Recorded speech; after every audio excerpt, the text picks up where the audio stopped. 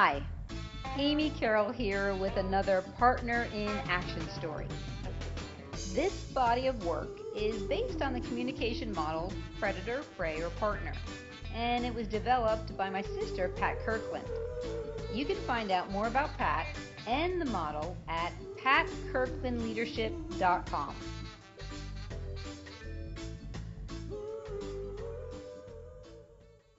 I'm here with my friend Laura DeRocha. And Laura, you and I, we've known each other about 3 years now. Yes. Yeah? Yes, we have. Yeah. And Laura is also a coach. And she specifically coaches people in the vocal arts of communication, singing, and sound healing. So, Laura, thanks for agreeing to be interviewed today. My pleasure. I'm glad to be here. Yeah. Now, I know you have a couple of great Partner in Action stories, and you were going to share one today, something to do with some neighbors, I think you said, right? Yes. And I used to teach communication skills with different models than this. And this is such a great, simple reminder for me, you know, when I'm feeling, because I'm a recovering predator. Yes. So when I feel that predator rising in me, I think of Amy and the model. I'm drowning. I know, well, how can I partner instead? So I was walking home the other day on the train tracks, and I live right near the train tracks. Mm-hmm. And I saw this couple up. And we have to say that you live in probably the cutest town in all of the United States. The best town. Actually, it is, officially one of the best, smallest towns. Ashland, Oregon. Ashland, Oregon. Cute town. Yeah, I'm so I call it Eden. Yeah, that works. Yeah, Eden. Eden, Ashland. So anyway, I live near the train tracks, and I've seen this couple. They're in their early 30s, I would guess, and they've been out kitty corner from my property on the train tracks smoking regularly. And smoking regular cigarettes, we're assuming here. Although in Oregon, it could be better. Anything goes in Oregon. It's all legal here.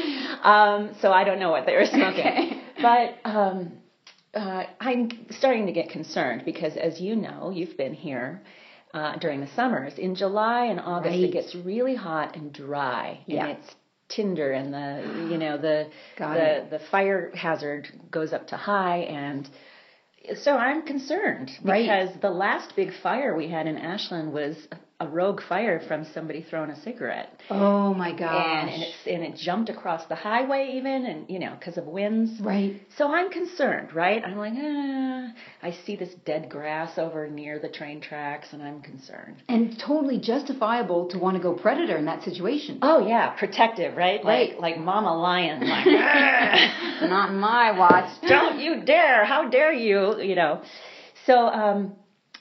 So I felt that rising up in me, and then my initial reaction was to just ignore it and go the other way and just go, well, it's not my problem. I should let it go. And I thought, no. What's underneath this for me is that a fear for my property, a fear for my safety. Yeah. And I have a right to speak that in a kind way. Okay. These catchphrases I've loved lately are kind candor and kind curiosity. And the kind candor is like kind honesty? Kind honesty. Nice. Yeah. You can be honest, but you can be kind about it. You don't have to be a witch about it. Right. So I calmed myself down. I said, you have every right to feel afraid. That's okay. Let's go check this out. Okay, so it's a curiosity. Curiosity. Let's go meet these people and just, check in with them about this.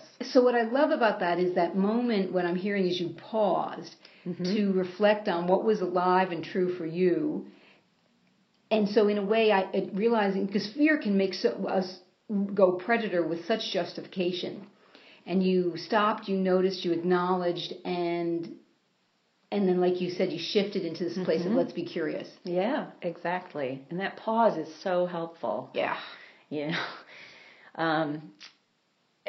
So I did approach them, and I was a little nervous. Yeah. Because I don't know them. Right. I don't know if they're predators or prey. Right. I don't know how they're going to react.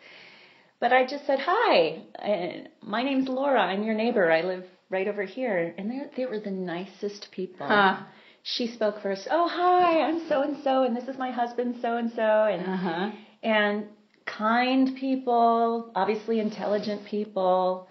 and we just chatted for a half a minute about this, neighborhood stuff. Right. And then I said, I've noticed you out here smoking a few times, and I'm just getting concerned because we're heading into dry season and fire season, and there's this grass over here and grass over here, and I'm concerned about safety for our neighborhood. Sure.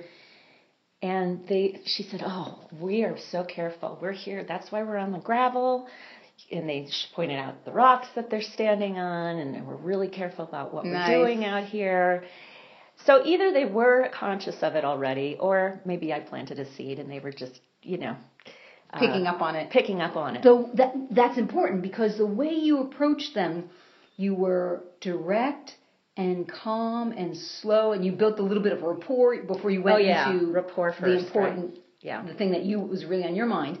And what I'm hearing is they responded in a very partner-like way. So it didn't sound like they were getting defensive at all. No, not at all. Which they could have easily, hey, well, yes, we know about, they could have totally had an attitude. Absolutely. Wow, Lord, that's really cool. Yeah, it was. I actually thought of you in the moment. I'm like, cool. Success. Oh, good. Yeah. So what I'm hearing is that you're, it's just really alive and present in your life and paying off for you. It is, and my goal is to really build partnerships and bridges to people all the time. Mm-hmm. And these are neighbors, right? We live in times where everybody's on their computers and smartphones and forget about their neighbors. And I've learned recently neighbors are important. Yeah. That's your relationship when things go wrong in the neighborhood. We need to pull together and they deserve to have their life too and what they want to do with it as well. So you really invested in a potential relationship.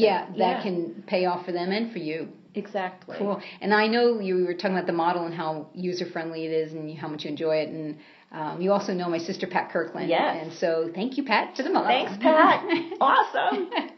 Great tool. So listen, if you want to reach out to Laura and find out more what she does as a vocal arts coach, you can reach her at lauraderocha.com. And that was a little slip of a New York accent in there. DeRocha. I like it. Let me spell that for you. That's LauraDerocher.com. Okay, Laura, thanks for coming to talk to me. And My great to pleasure, see you. Amy. Thank you.